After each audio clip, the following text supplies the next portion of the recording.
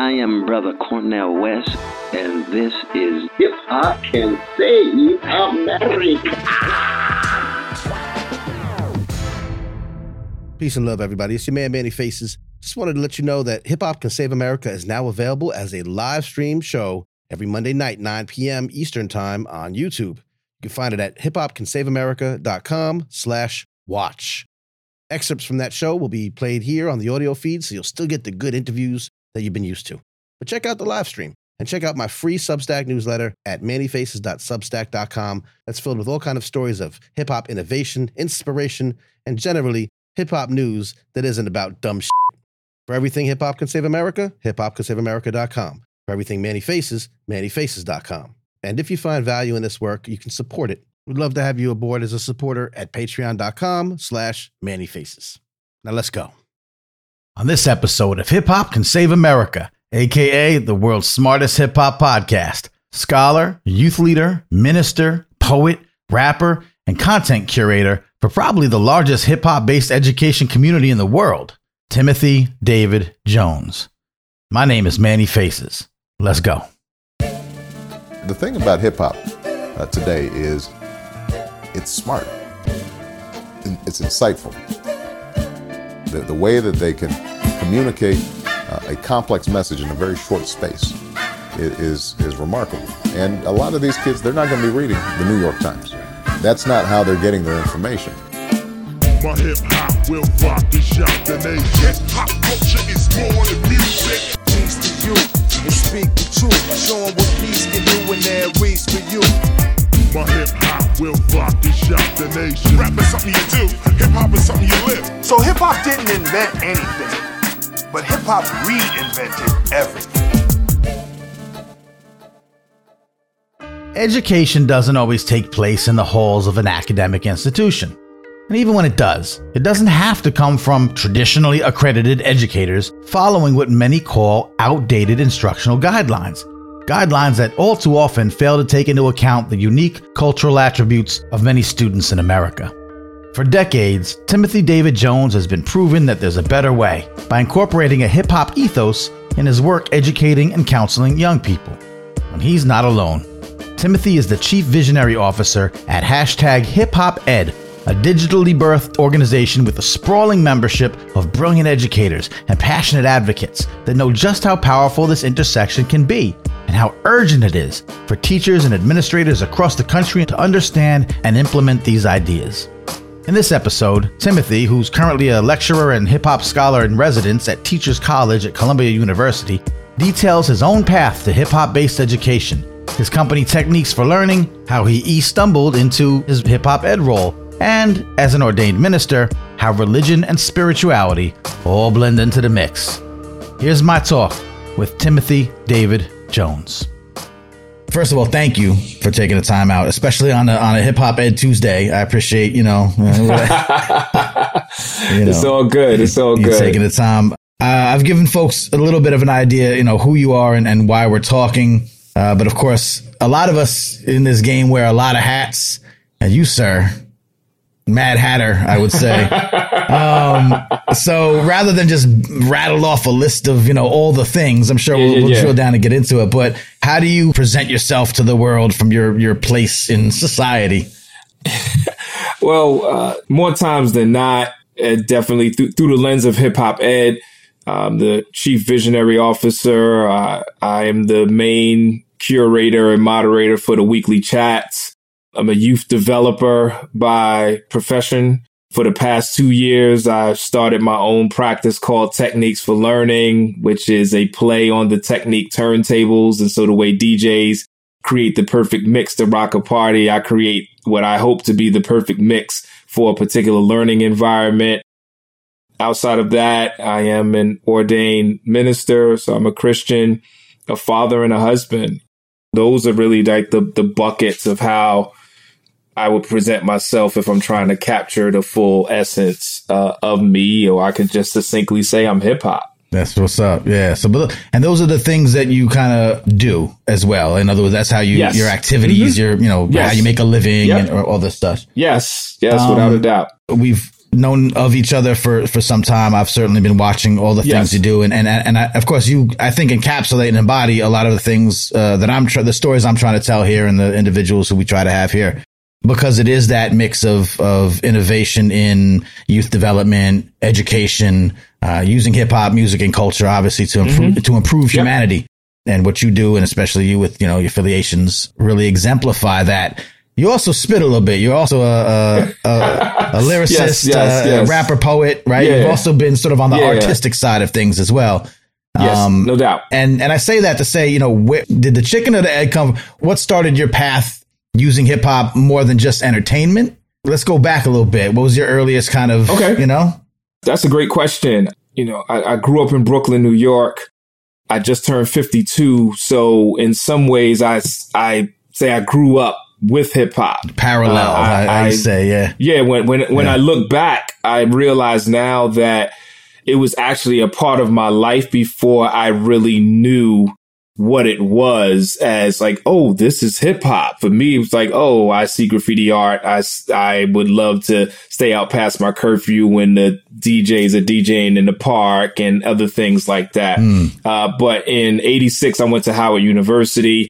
And while at Howard University in my senior year, I worked with a group and we formed what became the Cultural Initiative. And in February 1991, we had the first national hip hop conference to be held on a college or university. There was some industry conferences that had taken place before, actually in New Jersey, but this was the first one where the target audience was college students, and it was called Hip Hop at its Crossroads, Seizing the Cultural Initiative. And that was the first time where it was beginning to look at not only the current impact of hip hop, but to start thinking about what's the potential for this budding culture that we just finished the 80s, where there was a whole lot of growth in the 80s and we're going into the 90s. It was looking at hip hop from a social, economical standpoint, from a political standpoint, all these different lanes. And so that we had a total of 6 conferences. As the conference ended in 96, I ended up transitioning into a youth development space. My degree was in accounting. I was an accountant for 5 years, working some government contract work. That came to an end. I had this kind of crossroads moment where it's like, okay, God, what is it that you want me to do? Because my plan isn't seeming to work. So maybe we could remix it, or maybe we throw the whole album out and do a new one. Right. And all along the way, I have been a fan of hip hop, but never expressed myself artistically in it.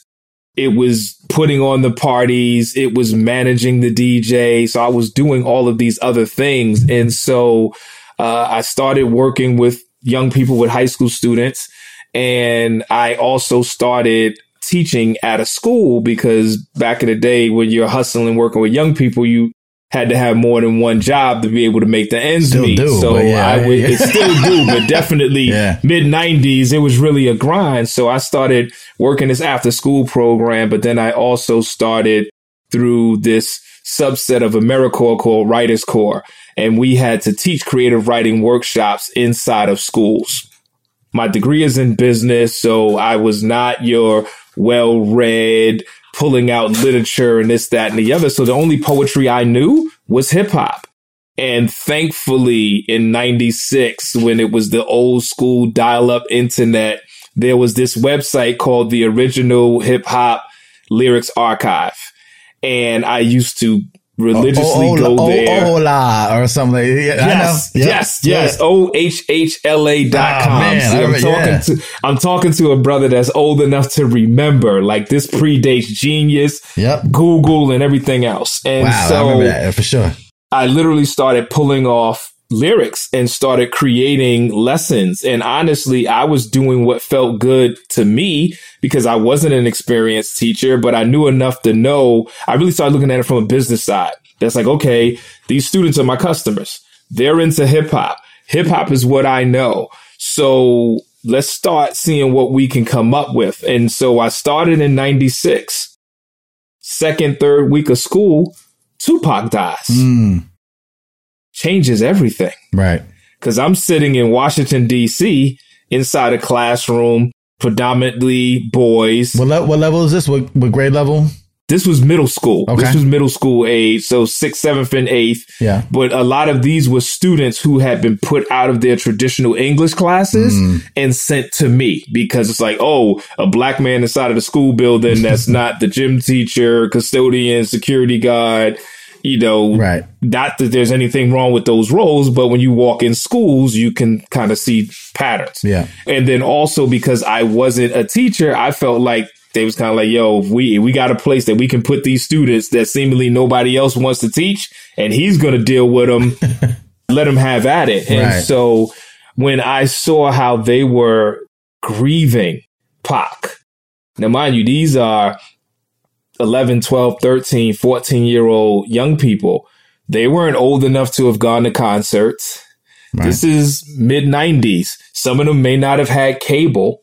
So they didn't necessarily have the exposure, but they had the music. And so we just started what I call beat to the rhyme, where we started diving into the lyrics and having conversations, and then they started writing. And so that started my artistry as a writer, because I started writing poems to them, but I used a pseudonym because I still was a little hesitant. So I grew up watching Transformers. So I called myself Optimus because it's the opportunity and time for us. And Tim, my name was in the middle. Got it. So they would ask, who was this poet? And I'm like, hey, you know, this is who I got when I was researching, putting together my lessons. And it wasn't until the end of the year that I told them that it was me. Right. And so then the students was like, yo, you know, Mr. Tim, you kind of nice. Like, you should continue this. And so then while at my after school program, we took it a step further. We said we were going to record an album. And so in working with them, that's where I started rhyming. Got it. Because I was rhyming with them because we had to see, is it even possible to record an entire hip hop album without cursing, but still being true to what we're feeling at the time. Sure. And so at first I'm just helping them, still playing the back.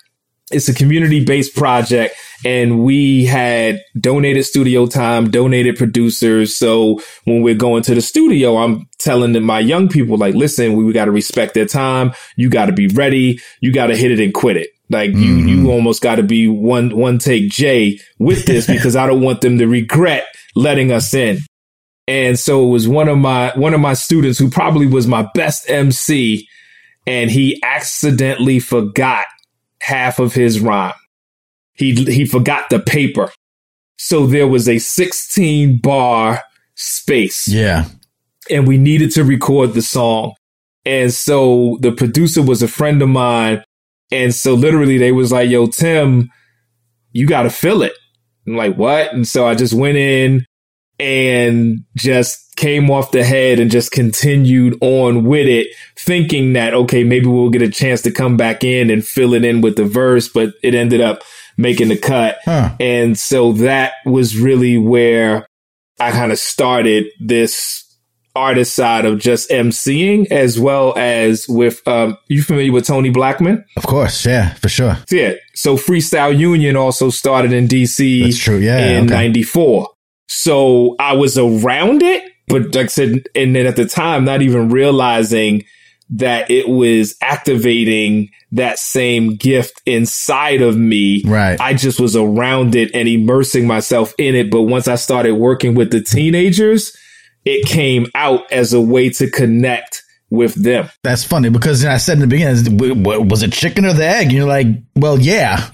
Like both. Yeah. Like it kind of. Yeah, it really was. It kind of came. And that was why I really wanted to tell it the way it is, because one wouldn't be here without the other. That's interesting. That's it. Because, a lot of times it'll be, I used to be an artist and then I found my way into education or an educator, This was like kind of simultaneous. And again. Simultaneously. But if anything, I would say that I was in an educational bind, right, that I was able to get through by tapping into an artistry that I didn't even realize existed inside of me. Well, hip hop is the mother of invention. Yeah. So I ended up being educated while educating. That's what's up. And now taking it back to Howard's, the conference real quick, that was a pretty forward thinking concept at the time.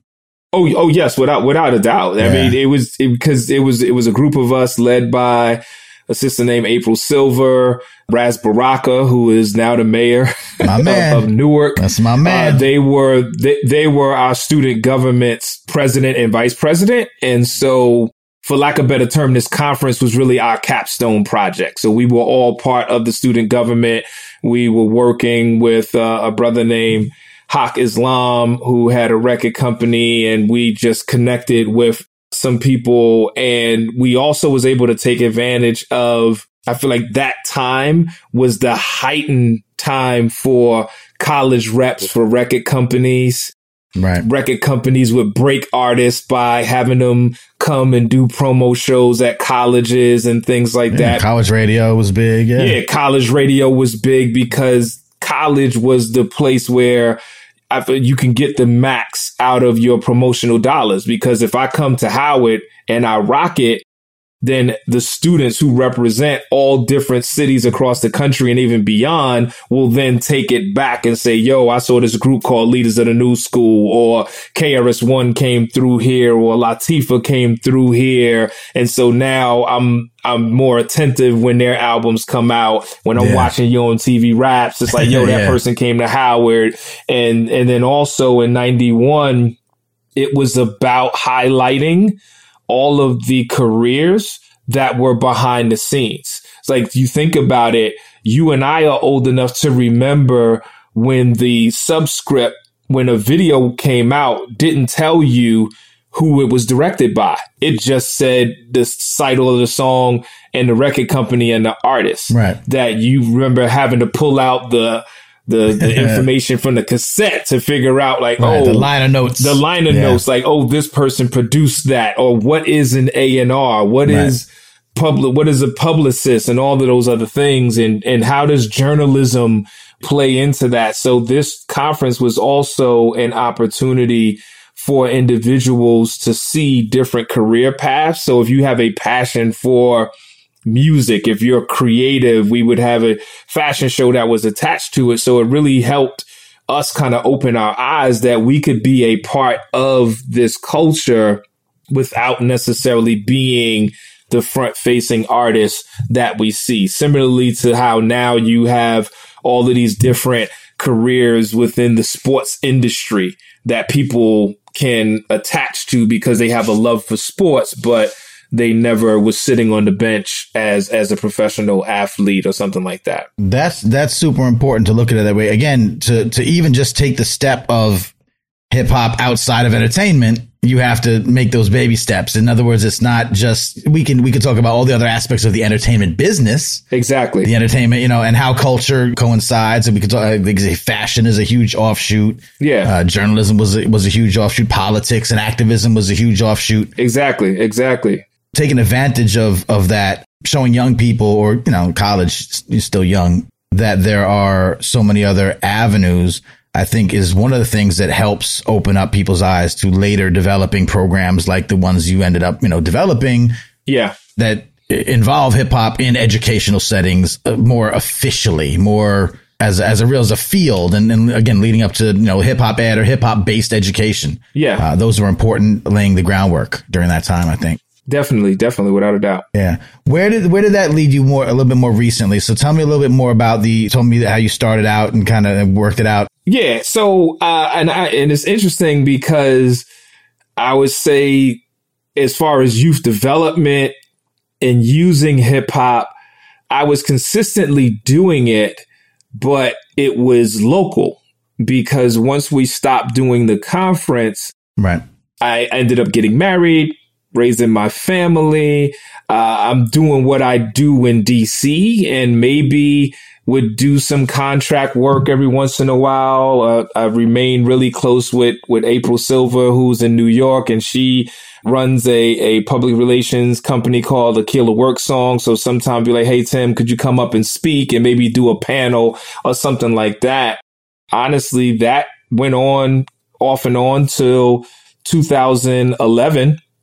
when I had a contract, and part of the contract for my job required me to get on social media.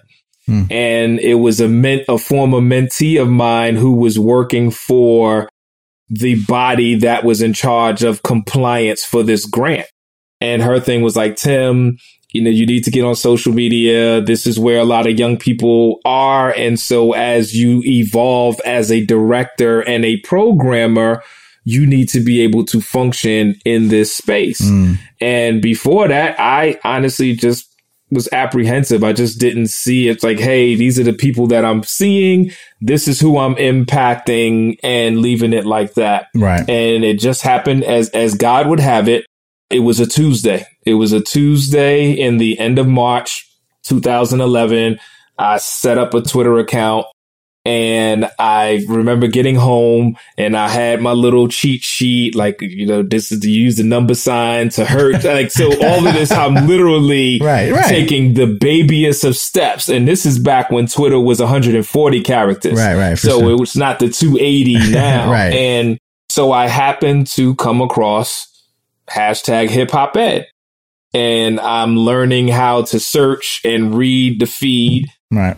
I know now that the chat had just gotten started in November 2010. So it still was just kind of finding its way.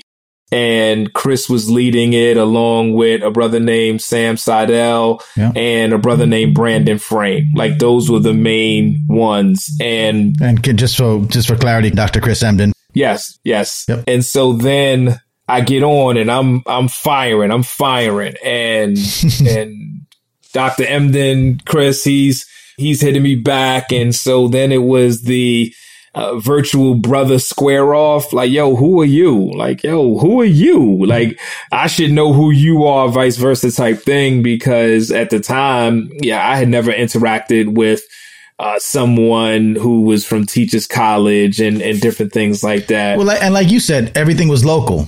Everything was factional. Everything was, in their own bubbles around the country. Yeah. And what I was doing, like, I was focusing more on workshops. So there's a company called the Youth Popular Culture Institute that was founded by a woman named Dr. Tondi Hicks Harper. And she actually got her PhD in hip hop back in the late 80s. Right. And her and our paths crossed in the early 90s. So she was kind of teaching me how to use hip hop around drug prevention. So we would do government contract work and do workshops on using hip hop around AIDS prevention, drug prevention, and things like that, all through the 90s and early 2000s.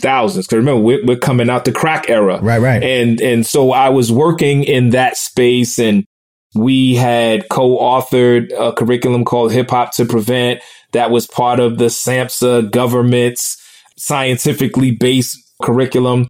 And so we were there. But in my mind, it still was kind of local unless I traveled with her. I wasn't thinking about platforms on a national stage. Right. So then when I come across HipHopEd, Chris and I, we just start talking. We just start chopping it up. He's telling me who he is. I'm telling him who I am.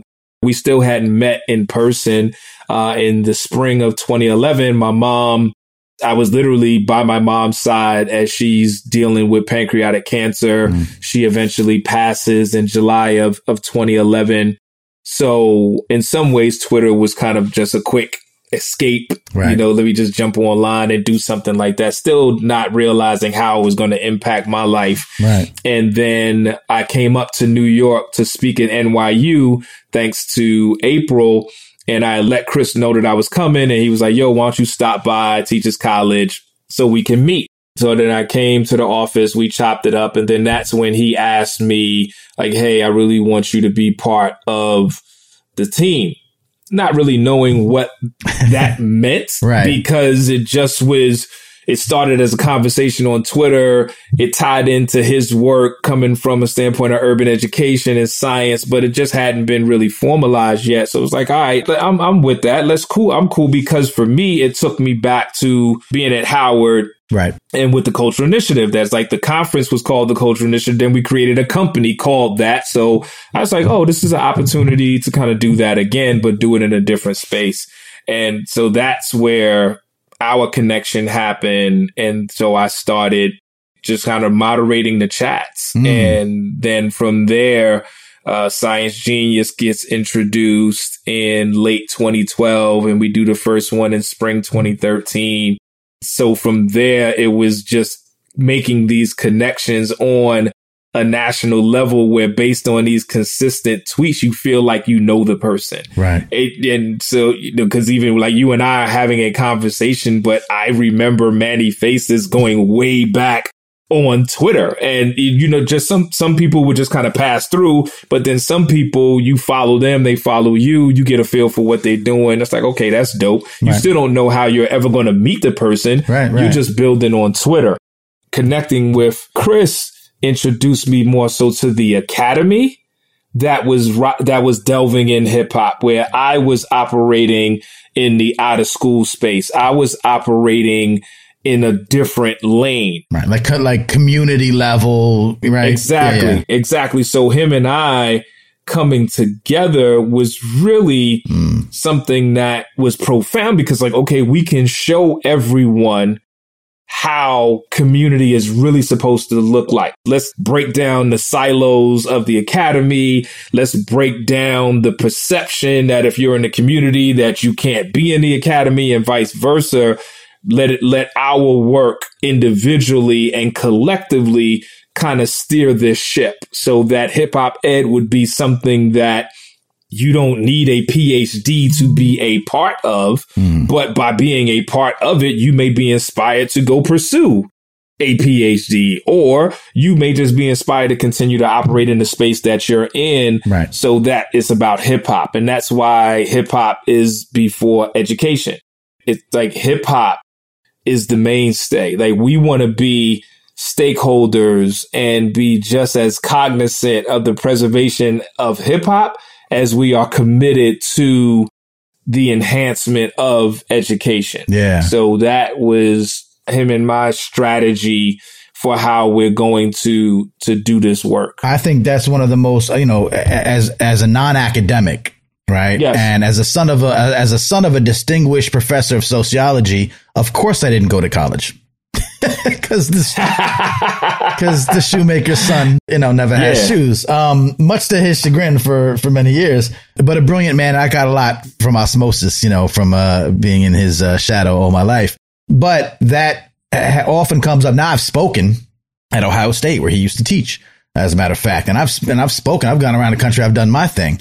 But not, again, no PhDs, no letters after my name, no degree on my wall. Yep. And I thank you and people who acknowledge that we can be a part of this, right? And that we should be a part of this. Because I hear very often from the community, the practitioners of hip hop. Yes.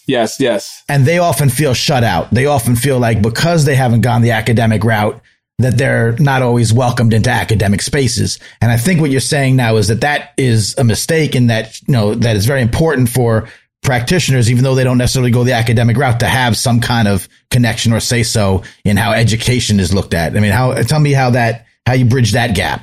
It's interesting that and I love the way that you presented it, because it honestly is a constant fight. But I remind myself that, okay, there's no way that we, and I'm saying we as hip hop, like hip hop was created outside of the establishment and then created its own establishment. Right, exactly. So if we fast forward, I feel like for us as hip hop, we can't give the keys to the kingdom to an academy that was late in embracing it, and honestly embraces it only in part, if not totally, due to its failure in attempting to educate the way that it feels more comfortable educating. Meaning that if test scores were up and outcomes were being met, hip hop wouldn't have never been let in the door. Right. I'm saying that more times than not, how many times do you hear the story of, I didn't know what to do with my students, and so then I tried this. Now you're hearing young people like, well, this is who I am. And so I'm bringing this into the space. But like I said, I'm 52. I remember when talking to sponsors for the hip hop conference and them saying, maybe if you take the word hip hop out and say African American music, it may be more palatable. Mm-hmm. I remember going into schools and maybe doing a workshop and it's like, well, what music you playing? I'm playing the music that they're listening to. Mm-hmm. Well, we can't do this and this, that, and the other. So then I was like, yo, I'm going to operate on the block because that's where it came from. So that's how we're going to do it. But I feel now you have the practitioners and the elders who created it. And for the most part, they're still walking around, living and breathing. Right. But yet you have a greater validation attached to text than the experiences that actually birthed the text. Just like, oh, it has to be in a book. You have to have done research. Did you get your IRB approval? And what was your control group versus, yo, holler at my man, holler at my sis. Right. Let's dig in the crates. Let's make these connections and this, that, and the other. And I feel like if we create more effective partnerships, then we present learning as a life skill rather than an academic achievement. Mm-hmm. So like the way you talked about your dad, like that would represent, okay, this level of academic attainment and excellence. But that doesn't mean you didn't learn from him being his son and then chose different ways to share your learning. Exactly. Yeah. So I feel that the partnership is important because, I mean, the fact that you do have people attaining degrees and the culture is being viewed as this relevant field of study is something that's probably beyond the wildest dreams of the early pioneers or even the early fans. Yeah. That the fact that I can say hip hop has you and I talking, and to a certain extent, hip hop has you and I talking, and we're both seemingly in nice spots. Like we ain't having a conversation on the street. That's amazing to me, because when I was younger, I never imagined being where I am. And so I'm grateful for that. And I also feel a certain level of responsibility to advocate for the genius and the intelligence and the scholarship that's embedded in the culture, in the context of which the culture is created versus the context of the classroom, then validating the existence of the intelligence, brilliance, and scholarship. Got it. That's an amazing breakdown, because I've always wrestled with that. Matter of fact, going back to my dad when I was, starting to be able to form, sentences that could compare to his brilliance, I'd have these discussions with him about hip hop, about hip hop's validity. He was old blues and jazz and, a doo-wop guy, and he was, we'd have those early talks about, well,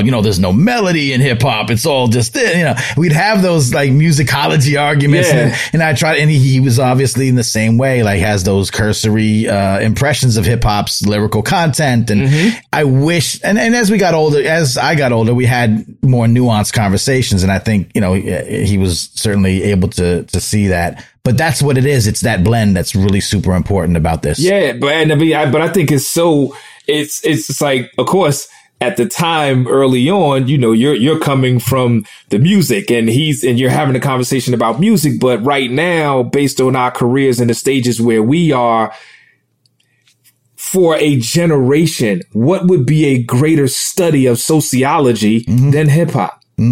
That's like, okay, if sociology is about the study of human behavior, of course. Hello. Yeah. I wish he was, yeah.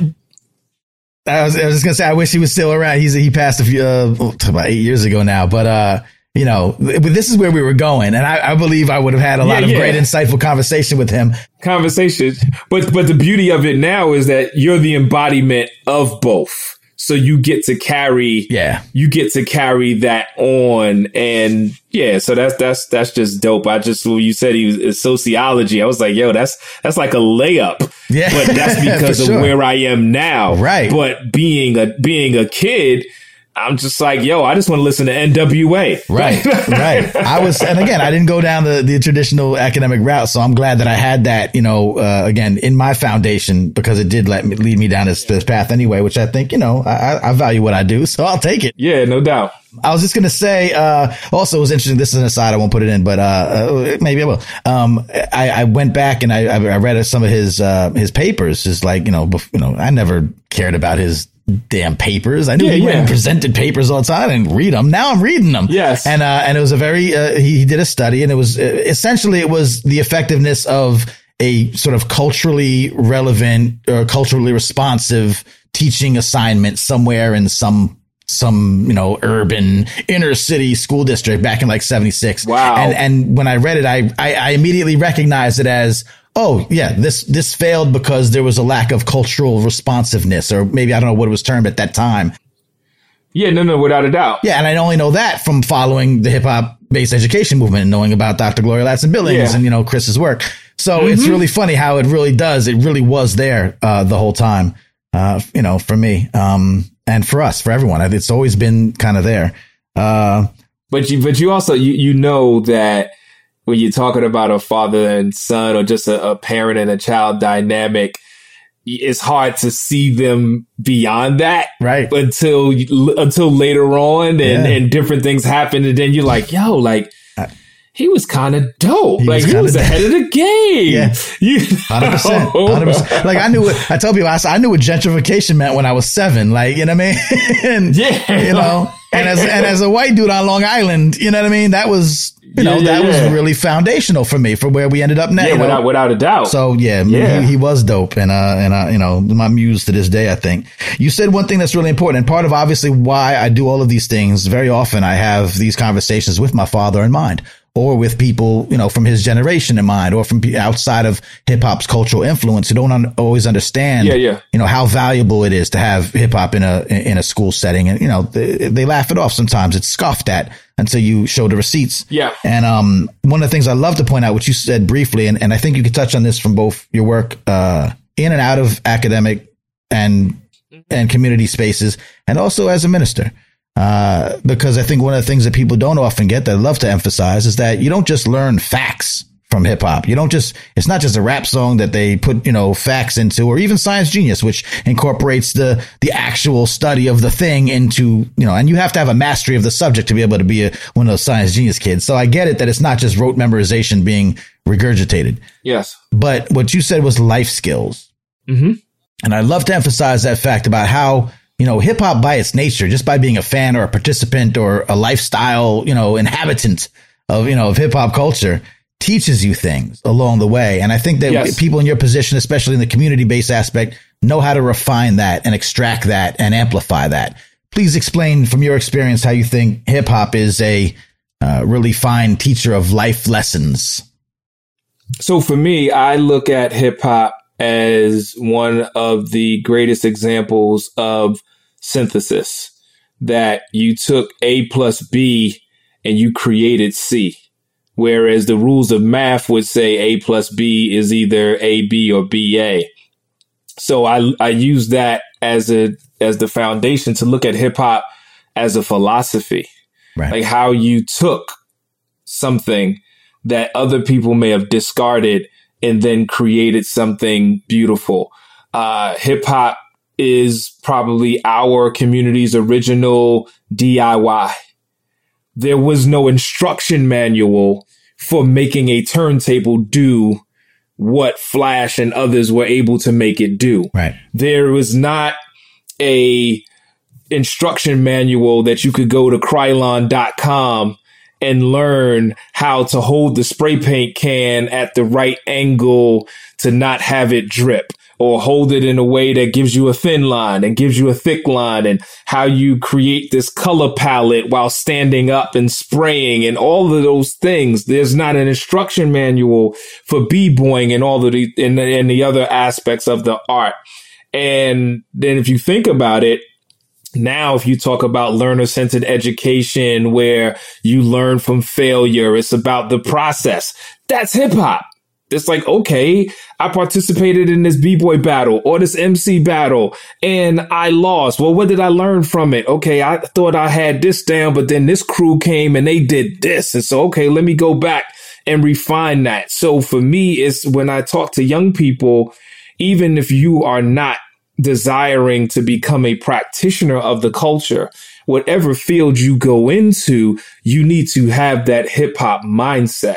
Because in a business standpoint, a hip hop mindset is viewed as an entrepreneurial mindset. So it's seeing the opportunity that other people may not see until you take advantage of it and then reveal the opportunity to the masses. Right. That's what hip hop is. And so that has been what I use in presenting it in school settings, and even from a ministry standpoint, I have a curriculum called Lyrics and Scriptures, because one of the things that I have noticed, especially as of late, you find more and more references to spirituality in hip hop music. Right. The context may vary, but it's there. And so if Kendrick is saying something that makes me think of a scripture and the video has 20 million views, it's a good chance that a lot of young people are watching that video that may not be sitting in a traditional Sunday school or sitting in a traditional church. And so if I can create a way to make you better understand the lyric in the contents of the scripture, and then make you better understand the scripture in the context of the lyric, now I am building your spiritual media literacy, which is just as important as your regular media literacy and the ability to critically think and apply what your thoughts are. And so that for me is the same. If you say you're going to preach an effective sermon, there's an element of freestyle that's there. And so for me, it's pulling on some of these aesthetics of the culture and just being able to apply it in the different spaces that God has me in, but still holding on to, I'm hip hop. I'm more hip hop today than I was yesterday. I'm more hip hop today than I was 10 years ago, even though I am further removed for what most people perceive to be hip hop.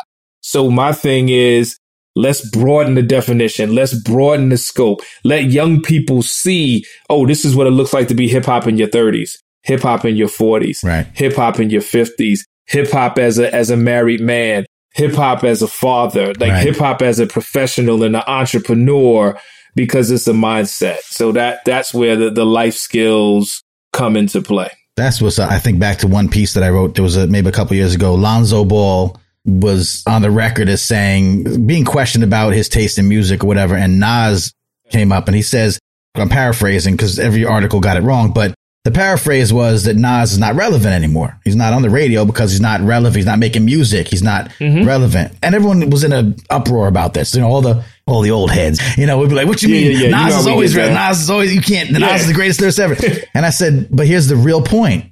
He's kind of right. Nas isn't relevant musically in terms of the industry. He's not on the radio with new songs. He's not making a lot of new music. That doesn't mean, however, that he's not relevant. Nas is an incredibly successful venture capitalist. He has a whole venture capital firm. Facts. He has the Nasir Jones Fellowship at Harvard University, right? Yes, where there are new fellows every year. Yes. Right. So conducting research, doing all kind of amazing work. That doesn't mean he's not hip hop anymore. That's his relevance as a hip hop artist that, like you said, is older and moved on to a different lane. And so what I implore young people to understand is just because you're not relevant on the radio doesn't mean that you're not relevant in hip hop.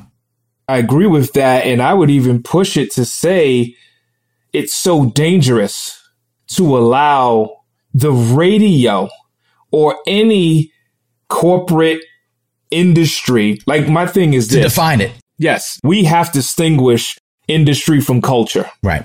And the minute that you allow the industry to be the gatekeeper to what you consider culture, you're done. 100%.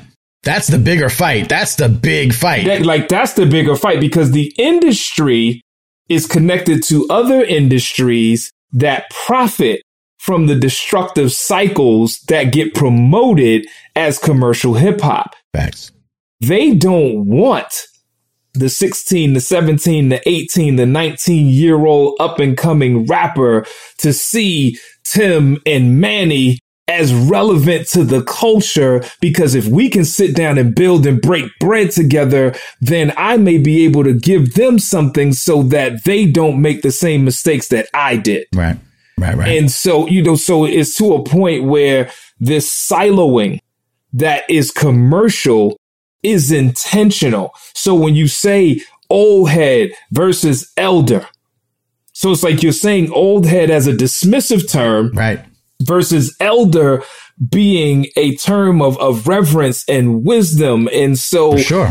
Exactly. So if anything, what Lonzo was saying was correct in the context of being short-sighted. Yes. We should address the intentional short-sightedness, yes, as opposed to attacking the individual, because I feel we have to take ownership. Right. If we don't want to be called old heads, we can't call them the mumble rap generation and throw them out with the bathwater. Exactly. Yep. So it's sort of like, if there's a relationship schism between the parent and the child, and the parent is just treating it like it's 50-50, like, well, the child needs it. Like, nah, you the parent. Right. So it's like, of this culture, we're the eldership. Right. We're the ones that's coming into age. So we got to figure out, how do we come to them? How do we respect them? How do we celebrate them? And then as we connect with them, let me show you some of the things that you're actually doing, being influenced by individuals that you didn't even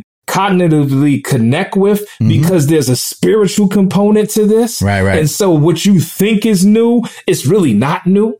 So it's like the music that's coming out today that's focusing on protests and focusing on what's going on in the community. That ain't new. Right. It's new to you. Right. Because commercially, that was almost eradicated. But the spiritual connection of using hip hop as your voice, and we could take this all the way back to spirituals and griots in West Africa, that is in you. So therefore, when your back gets pushed against the wall, when those messages that were deemed as shallow but celebrated don't speak to your soul, you naturally begin to cry out in a way that connects to your ancestors and connects to your elders, even though you didn't intentionally want to make that connection. In the DNA, right? Yep. And that's the power. So you're going to have a little baby make the bigger picture, and it could be this generation's Fight the Power. Yeah. Whether he was thinking of Fight the Power when he wrote it.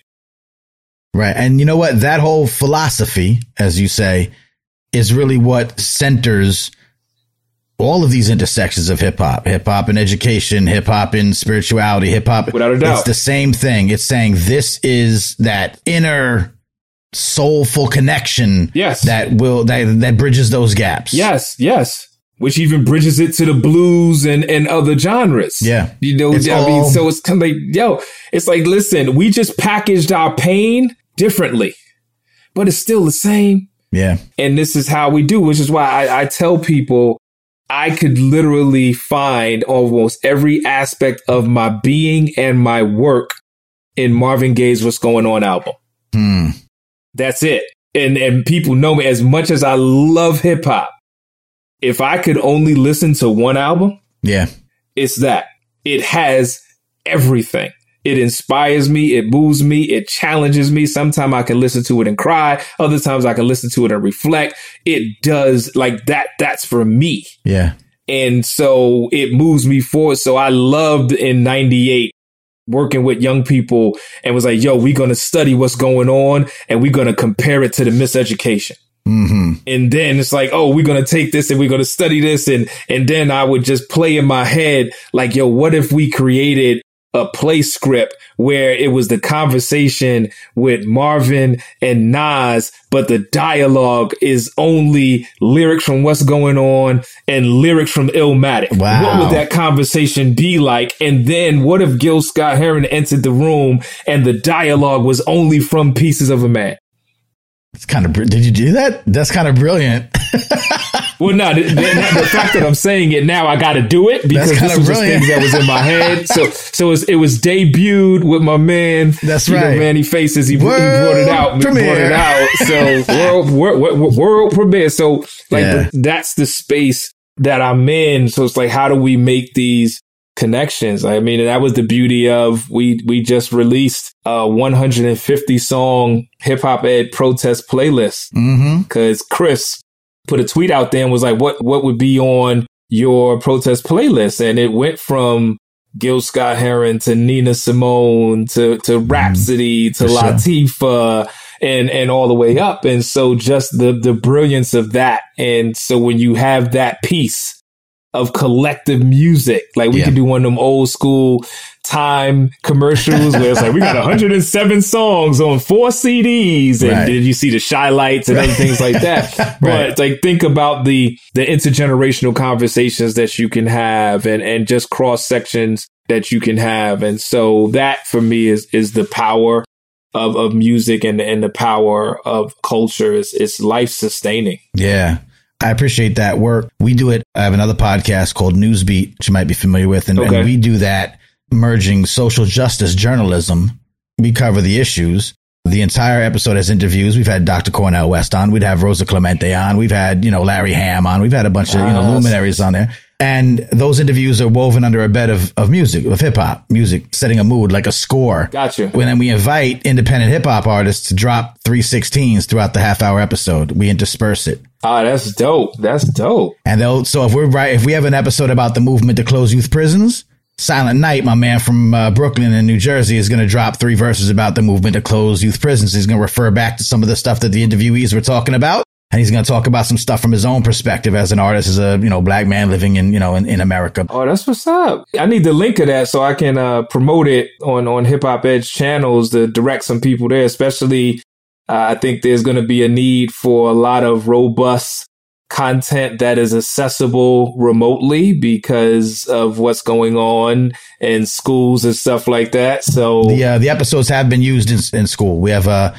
we'll talk more offline. But the point is that we felt as journalists, I come from a journalism background and I work with real journalists. But I've always worked with independent hip hop artists, either covering them on my own, doing Birthplace Magazine and other journalistic outlets that I created.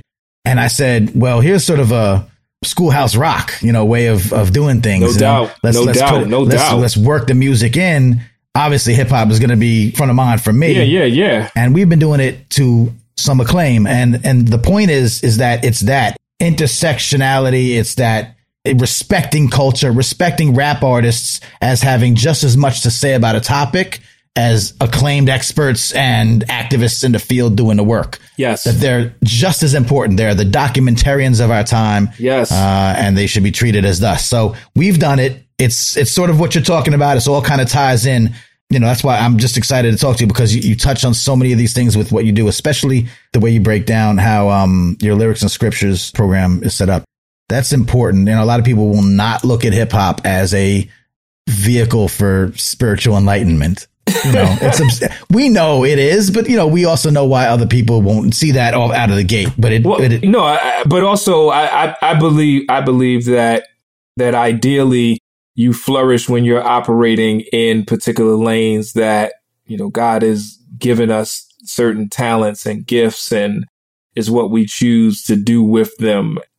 There's a certain level of insight and way of thinking that I know comes from spending that time meditating and thinking and seeing things in a way that others may not see. And then it's praying for the courage to present those correlations, knowing that some still may not see it, right, but the one or two that do, then it's for them. So it's sort of the parable of you leave the 99 sheep to go after the one. So however you needed to coerce that one, that's what it is that you do, because you don't know who that one will be able to reach. And honestly, it was a way for me to be at peace with my faith and spiritual walk, but still being in hip hop, because how can I say I'm a minister if every song I'm listening to is talking about things that go against what it is that you're telling me. For sure. But then it's understanding like, okay, well, you said go to the highways and the hedges. Well, you got to be able to go to where the people are. And I feel like, okay, well, I know you're sending me to these young people, that there's just a warmness that I feel when I connect with them. I don't think I should abandon the one thing that solidified my connection to them, but I am careful to not try to become one of them to connect with them. So that's where some adults make the mistake that it's like, yo, I'm going to try to walk like you, dress like you. I'm going to try to be down just like you because they think that's the only way. Whereas the truth of the matter is young people already have enough friends. Right. They don't need me to be their IG friend for the sake of counting their friends. They need me to be my full self so that they know there's somebody that they can talk to. There's somebody that they can look at his path and be like, okay, you know, even though like, okay, I might say I'm not a role model, but I walk a hard path to follow, but I'm going to leave the lights on so you can see the footprints, and then also leave the lights on wide enough so you don't necessarily have to follow my footprints, but you can see the whole trail and you can navigate and make it your own. So it's about creating those relationships. So now the oldest teen that I ever worked with, he is now 41. Him and I have been tight since he was 17. So I literally have almost 2 generations that I've been graced to be able to interact with. So I embody the best of them, and it's my prayer that they embody the best of me. And we are an extended family that continues to push each other. And hip hop is at the core. Yep, without a doubt. Hip hop's at the core. It's good for that. That's it. Yeah. And then you think about it, there was a time that they told you and I, oh, this is a fad. Yeah. But, you know, we grayed up and chilling and we still talking about hip hop and still talking about it as like this is the dominant voice. So I love that. Yeah. That's great. Yeah. Where's the fad now, Dad? Yeah, exactly. I'm like, yo, but honestly, I feel like it's impacted the aging process. You know, it's like, because I feel like you could choose to age like the radio dial and slide all the way down to smooth jazz, no shade to smooth jazz. Right. Or you could decide that it's like, yo, I'm staying right here in the pocket and I'm going to stay creative. I'm going to stay innovative and stay youthful in my approach, but not using it as a kind of a showmanship to try to fit in. Yeah. So that's really what it is. It seems to work. I think you got the receipts to show it. I think that your work is valuable. No doubt. I really appreciate you for what you do. I appreciate that. I appreciate what you do as well and having me on. Yeah, man. It's a long time coming. I'm glad we had this talk, and it really opened up my eyes to a lot of, you know, the stuff you do and how it came to be. Yep. I think it's a very inspirational set of footprints, sir. Thank you. Yeah. So we'll pass it on. We'll let people know what's going on. Real quick, I know obviously Hip Hop Ed every Tuesday night, 9 p.m. Eastern. 9 p.m. Eastern time. You can follow us on Twitter at The Real Hip Hop Ed. You can follow me on Twitter and Instagram at TDJ6899. Hit me there. LinkedIn is Timothy Jones. The company is Techniques for Learning. The email is my full name, Timothy David Jones @gmail. And let's continue to build. That's what's up. I encourage everyone to check out all the stuff that you do.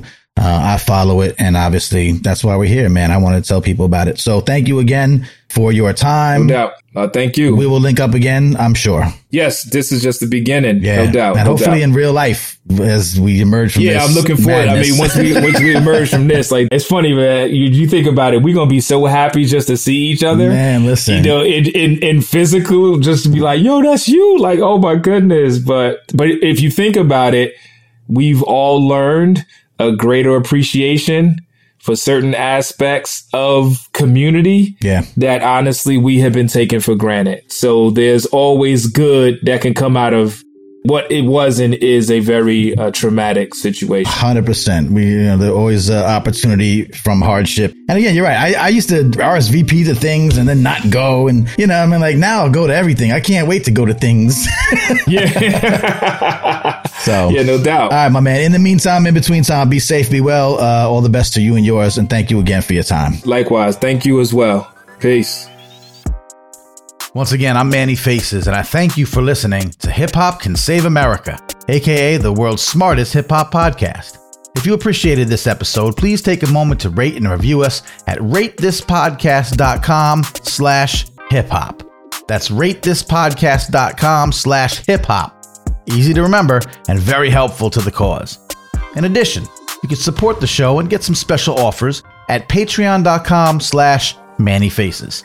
Every penny goes into being able to continue this and other work that advocates for the use of hip-hop music and culture to improve society and uplift humanity. Now, this show was created, edited, produced, and hosted by me under my production company, Manny Faces Media, in association with the Center for Hip Hop Advocacy. And fun fact, I also produced the theme song. For more about my projects, including the award-winning social justice podcast Newsbeat, information about my public speaking, my upcoming event calendar, and more, visit my online home base at mannyfaces.com. For all things Hip Hop Can Save America, visit hiphopcansaveamerica.com. Thank you for listening, sharing, supporting, and showing love. Appreciate y'all. We're out.